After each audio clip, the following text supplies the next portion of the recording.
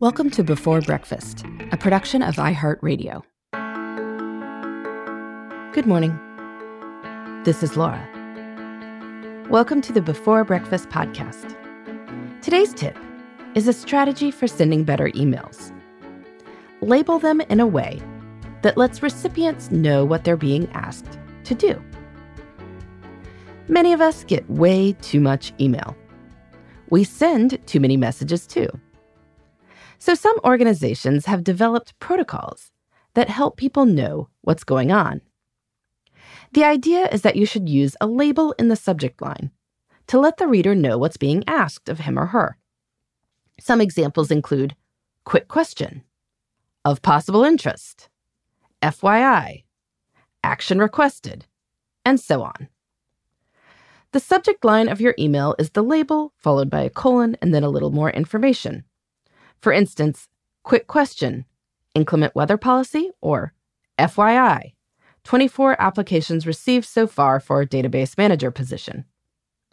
If your message falls into the action requested category, it can also be helpful to add a due date. Action requested by March 1st, your feedback on presentation slides. It makes sense, but even if your organization doesn't expect such things, you might still find it useful for many emails. A clear subject line, including a label, helps your recipients do what they are supposed to do with your email, amid the myriad emails they receive. Because we all know what happens with vaguely labeled emails. Something that says inclement weather policy or applications for the database manager position looks like it might just be for someone's information.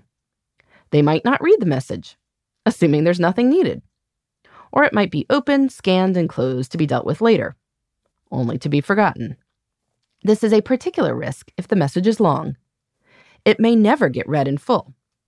And that is a problem if you are requesting something in the last sentence. Now, I would advise that you not write long and meandering messages.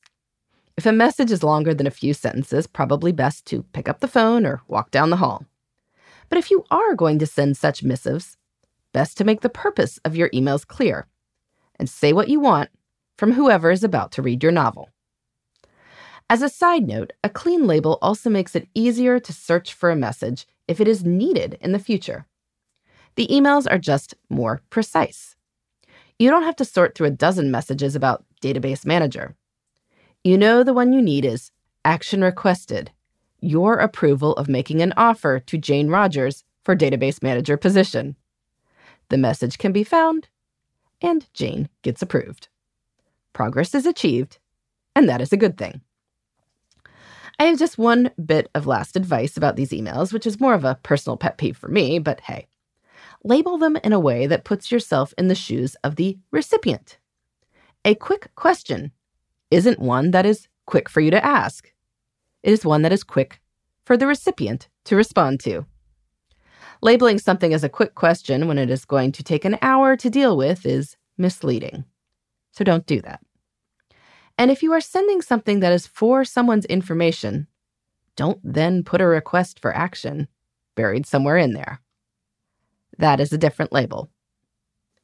But when everyone is clear about what an email is going to involve, it is more likely to get read, with the right action taken.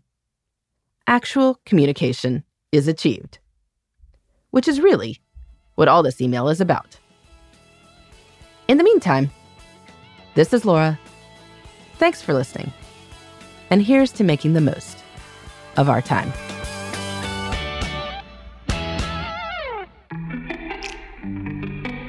Hey, everybody. I'd love to hear from you. You can send me your tips, your questions, or anything else.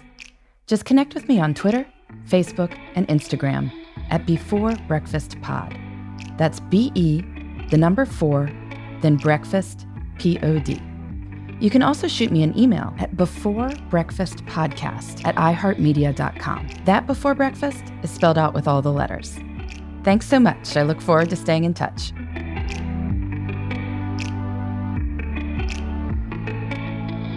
Before Breakfast is a production of iHeartRadio.